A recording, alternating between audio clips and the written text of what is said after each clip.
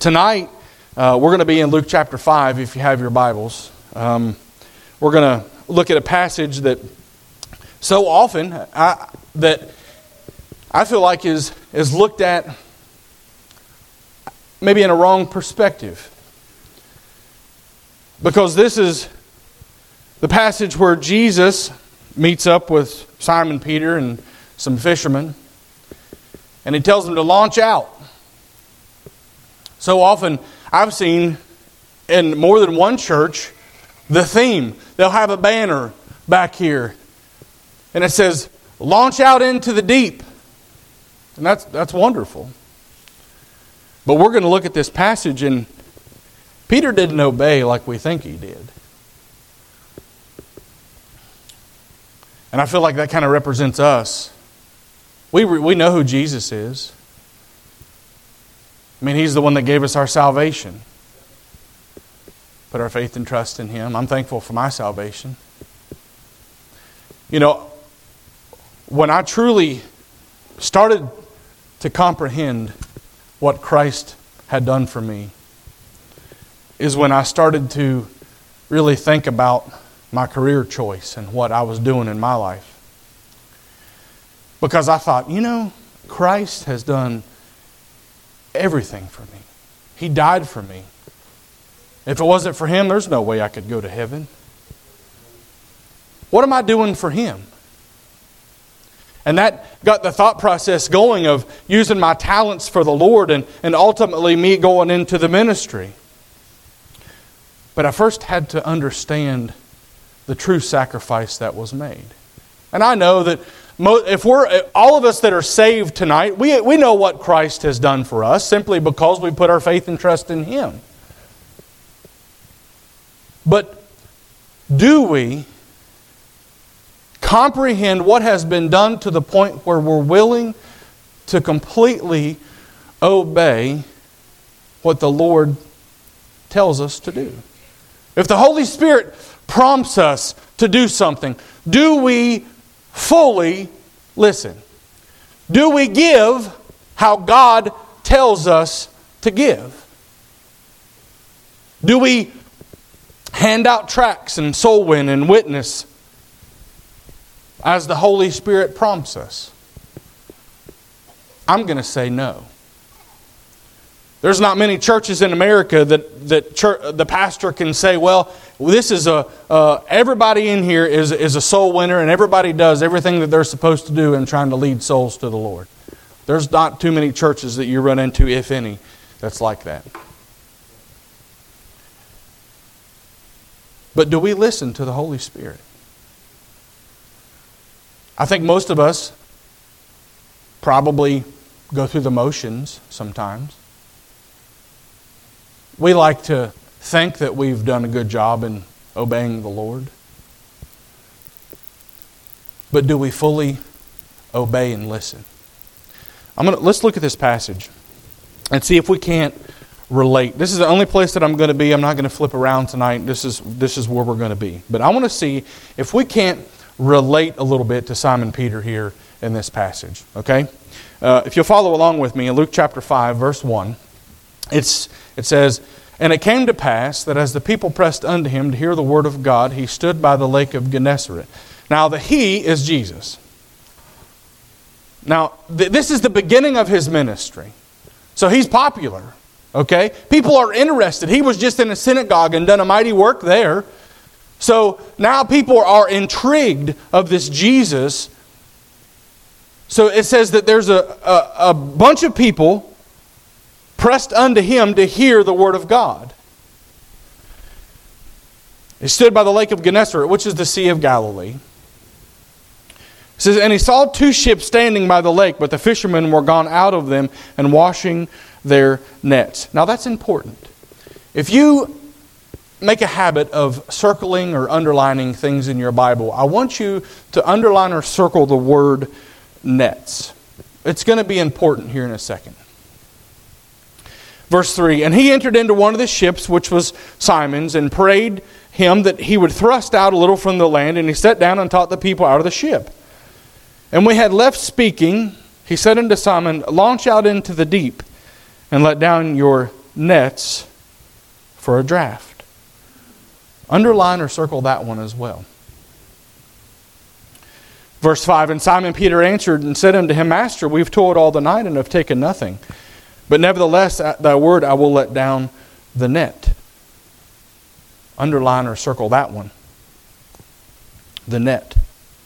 Verse 6, and when they had this done, they enclosed a great multitude of fishes, and their net, you can underline and circle that one, brake. And they beckoned to their partners which were in the other ship, that they would come and help them. And they came, and they filled both ships so that they began to sink. And when Simon Peter saw it, he fell down at Jesus' knees, saying, Depart from me, for I am a sinful man, O Lord. For he was astonished, and all that were with him, at the draught of fishes in which they had taken. And so was also James and John and the sons of Zebedee, which were partners of Simon. And Jesus said unto Simon, Fear not, from henceforth thou shalt catch men. And when they had brought their ships to land, they forsook all and followed him. Let's go to the Lord in prayer. Heavenly Father, Lord, I thank you for today. I thank you for the opportunity to be here tonight. I thank you for the opportunity to be able to work on this building. Lord, tonight, I just ask that you would use me in a mighty way. These people have set aside their time to come in here and to hear something from you, Lord. And God, I pray as I stand here behind this pulpit, Lord, that you would just use me in a mighty way to be able to speak to your people. God, I pray that if anything stands in the way between you using me, that, Lord, you would forgive me, that you would cleanse me, and that you would make me a vessel unto honor at this time. Lord, I thank you so much and love you. I pray in Jesus' name. Amen. So the first thing that I want to point out here is that, and it's very subtle, but Jesus gives Simon Peter a command. He commands him to launch out. It's a very simple command. Most people probably wouldn't even think anything of it. But it's actually quite significant of this command, and it's very specific. You'll notice it says, launch out into the deep and let down your nets for a draft. Why do you think that he said, launch out into the deep? Well, I'll tell you in just a second. Now, they had just gotten back. Simon Peter made the comment that we have toiled all the night, which implies that they were fishing in the nighttime. Back in those times, the way that they would fish is they would get in a boat and they would have a lantern. And they would scroll, or whatever, troll or scroll, however you say that, the bank, close in shallow water. They would hold that light over the boat, and that would attract the fish to come up to the boat, and they would throw their nets and they would catch them up. And that's how they would fish. That's how these guys are professional fishermen. That's how they do it. It's like I was out in I was out in Arkansas. Me and the kids, we were fishing, and man, we had a heyday.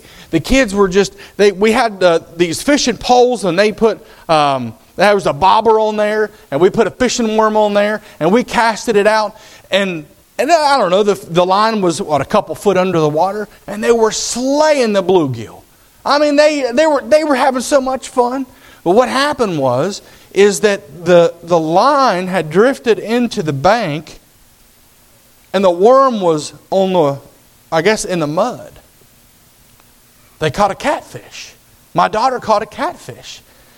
Oh my word, she was thrilled. I mean, that thing, that pole was going down, and she had that thing, and she's, Daddy, can you come help me? Because it about pulled her in. But the point to that is you can't throw out a line halfway out into the lake and expect to catch a catfish. There's a specific way to catch fish. And these guys know that the way that they fish is in shallow water and at night. So what Jesus is telling him to do is completely contrary to how you're supposed to fish. He says it's in the middle of the day. So he says, it's in the day. I want you to go out into the deep. How often does the Holy Spirit speak to us? Possibly even give us a command. And we try to make sense of it. We say, Lord, I know you want me to give a certain amount. You've spoke to my heart about that, but if I do that, I can't pay my bills. We try to make sense of it. You say, Lord says, I want you to go speak to your neighbor. And you're like, I'm not going to go talk to my neighbor. There's no way. They would never come to church. You think of how things are and the reality that we live in, that the Holy Spirit can't intervene in things like that, but He can. Simon Peter, we notice here, he says, and Simon Peter answering and said unto him, Master, we've toiled all the night. He says, we were already out there. I'm sure he's thinking to himself, this is crazy. I know that I'm not going to catch any fish. He says, and we've taken nothing. Nevertheless, at thy word, I will let down the net. Now, the reason that I had you underline or circle the word net is because if you'll notice, Simon Peter is pretending to obey. I call it complying. Because, let me explain. My kids, if I say, go clean your room, and they go and they throw their clothes under their bed, and they just barely pull their covers over as they've made their bed, and there's still things in there that's not tidy. Yeah, they went in and made an attempt. They complied to what I asked them to do, but did they obey? No. And if they don't obey, you know what that's called? Disobedience. So Simon Peter here, so often we see and we hear preached that he was obedient. Listen to the Lord. Launch out when He says to go and do something. But he wasn't. He was disobedient. He disobeyed God. He did not have faith and trust that what Jesus told him to do was going to happen. How often do we go through the motions of life, of being a Christian, of just walking the walk, doing the things that we know, coming to church on Wednesday, coming to church on Sunday, looking like a good Christian.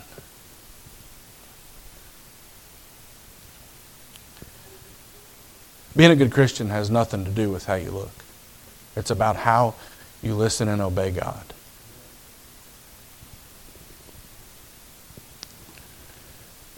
Verse 6 says, and when they had done this, they enclosed a great multitude of fishes, and their net brake. Deep down inside, now I don't have any proof of this other than thinking through the story. I think if they would have thrown both nets out like Christ told them to, I don't think their net would have broke.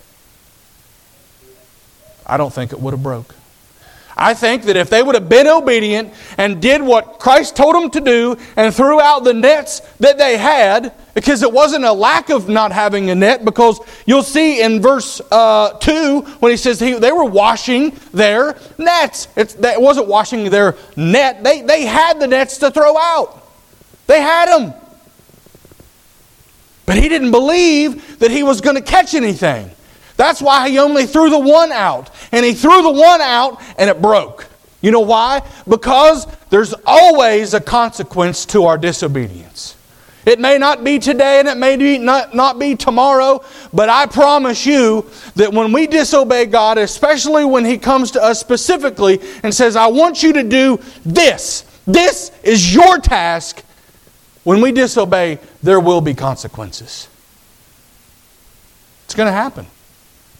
You can count on it. Whether it be with tithe. My pastor always says, you might as well go ahead and tithe, because if you don't, God's going to get it anyway. What does he mean? He means that there's going to be a flat tire that's unexpected. There's going to be a medical bill that's unexpected. There's going to be something come up for you to pay the money that would have been for your tithe, that if you just went ahead and paid it, probably wouldn't have happened. Just saying.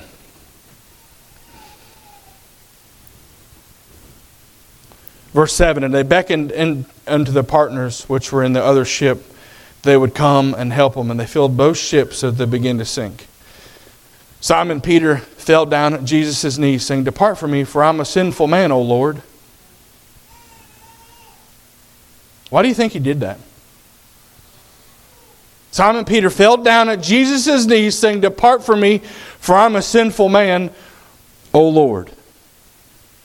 See, I think he was convicted. I think that when he realized that Christ did what he said he was going to do, when he fulfilled what he said he was going to do, when Simon Peter doubted, he realized that this was the true Christ. I feel like at this point, that's when he got saved. Because he realized who Christ was at that very moment. And look what he says. He says, "Depart from me, for I'm a sinful man, O Lord." Now, look at what he says there. He calls him Lord there, but then over here in verse 5, he calls him Master.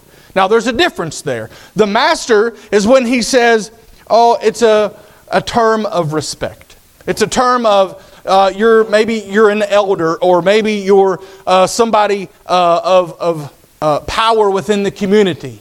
That's Master. But back here, he calls him Lord. He says, "Lord, depart from me, for I'm a sinful man." His whole perspective changed because he saw and he realized who the true Christ was. You and I, if we're saved, we know who the true Christ is. We know who He is. Why? Because He saved us. He come into our heart. He's filled us with the Holy Spirit. I think that he was convicted. I was out in, it was after we were here, because actually when we had the RV was the first time. The RV, let's see how, I'm getting tongue-tied. This was the first place that we had the RV. I didn't have any idea what I was doing when we had it parked back there. Like it was a mess. But so we took it from here and we went a couple different places. And back in 2000, maybe the fall, the same year of 2019, we made an out west trip. Well, now we were only at about 30% of our support, which means we were really poor. That's what that means. So we made it from Kentucky. We went to Colorado. We went down to Arizona. The Arizona meeting was great. Pastor gave us a great love offering. But our next meeting, and I don't know why the Lord worked it out the way that He did, but our next meeting we had was in Vancouver, British Columbia. So if you know anything about geography, we're talking Mexico to Canada. Like that's where we had to go. So I was doing the math in my head, okay? And we didn't have enough money to get to Vancouver. Gas was, I figured out how much gas we needed. I figured out how much money that we had. And we were one tank of gas short. We were $200 short of being able to make it to Canada. Well, I told my wife, I said, let's call Pastor. He's generous. If he knows that we're in a bind, he'll give us a couple $100 just to get by. She said, no. Let's just pray about it. I don't know about you guys, husbands and wives, but you guys take turns on who's the spiritual leader? Because we do. We really do. Sometimes I'll be like, oh no, let's pray about it. And then sometimes she is. Well, this time it was her turn, okay? So she said, no, let's just pray about it. And I said, I understand that. I said, but how are we really going to get the money? She said, let's just pray about it. I said, all right, whatever. I'll pray about it. So I went to her and I said, you know what? Your mom would give us the money. So I was trying to figure out on my own how in the world we were going to get the money, this $200, for us to get that last tank of gas to get to Canada. So we made it to Washington. And I was really stressed out. Really stressed out. We stayed the night. And literally the next day was the day that we needed to be in Canada. And I had $75 on a gift card. My kids had $10 apiece that I asked to use. And that's all the money that we had. That's it. So I went up, we stayed at this church in the bus parking lot, and I went up to the church office and I thanked the pastor for letting us stay. I said, Pastor, thank you so much for letting us stay the night in the parking lot. And we talked for a couple minutes. But then he said, we have a missionary emphasis on our radio program. He said, would you and your family like to be a part of that? And I said, oh man, that'd be great. Kids would be on the radio. I've never been interviewed on the radio before. This would be kind of neat. So I went down and got the kids, and we came up and we did this interview. And he got the kids involved. He was asking them questions and talking to me and my wife. And we're done. We're leaving. We're getting ready to make a trip that we don't have the money to make. The kids walk out of the studio. My wife walks out of the studio. And I've already shook his hand and said goodbye. And he grabbed me by the shoulder. And he said, Brother Tackett, he said, before you leave, he said, would you mind following me down to the gas station? He said, I'd like to fill your RV up with fuel for you. I'm a ball baby, okay? I said, you want a what? I said, you want a what? He said, yeah. He said, he said, Lord just spoke to me, and he said, I just want to be a blessing to you. I said, oh, thank you so much. So I'm walking out of the office, and I'm rejoicing, and I get in front of my family and I'm crying. I am like the ugly face cries. Like that's what I'm doing, okay? But I was thrilled. I was overjoyed because of what God had just done. But the tears were not only tears of joy, but the tears were tears of conviction, because I didn't think that God was going to be able to do that. God has promised each and every one of us, you and me and all of us, if we're His, if we're children of God, that He's going to meet our needs. He's going to take care of us. He's going to do everything that He promises us to do. But so often in our walk with the Lord, we're going to come into these situations where the Holy Spirit has prompted us to do something for Him, and we're going to try to make sense of it. Just like Simon Peter said, now wait a minute, I don't fish during the day and definitely not in the deep. But what happened? Jesus did only what Jesus can do. And that's the same thing that He's willing to do for you and I. But the thing is we have to step out of the way. We have to be willing to, almost like how it was for us, we almost have to be willing to get to our last possibilities of things happening and just let God take it over. Say, Lord, I don't know how this is going to work out, but you said that you wanted me to do this, and I just want to obey you. I cannot tell you, I could write a book, honestly, about how the Lord has done this transition from us being business owners into being in the ministry. It's amazing. We almost lost our house. Our house went up for foreclosure. We got our car repoed a couple times. You say, many people say, well, God wasn't in that. Yeah, He was. Yeah, He was. Because what we were doing is we were fulfilling our commitment that we had made to our church. We were fulfilling our missions commitment. We were fulfilling our tithe. And sometimes, you know what that meant? That meant that we didn't get to fill up our fridge. That meant that we didn't get to pay this bill or that bill. But you know what? God honored that. God honored that. See, we try to make sense of all these things, but we say, oh, I don't have time to do this, or I don't have the money to do that. See, the thing is we get distracted by life. We get distracted by our jobs. We get distracted by our extracurriculars. When our sole focus needs to be serving God. Our sole purpose needs to be serving the Lord. So many people today take that so lightly. They take the fact, they don't really comprehend or think about the fact that there's people that are dying and going to hell in Enid, Oklahoma. When's the last time, my friend, that we handed out a tract or that you told your neighbor about Jesus? It's not hard. It's not embarrassing The Holy Spirit will give you the power to do it. You're saved. Why not share it with somebody else? He mentioned something about there's an anniversary coming up. You know what? If I was a betting man, I would bet that there's not going to be too many of you that bring somebody to church. And I say, prove me wrong. Invite somebody to church. Hand out a tract. Why? Because Jesus Christ died for us. That's why. He commands us to spread the gospel. And that's what we need to be doing. And if the Holy Spirit speaks to us and tells us to do something, we need to not try to comprehend it in our own minds, but just listen to the Holy Spirit and go through the motions and do what God would have us to do.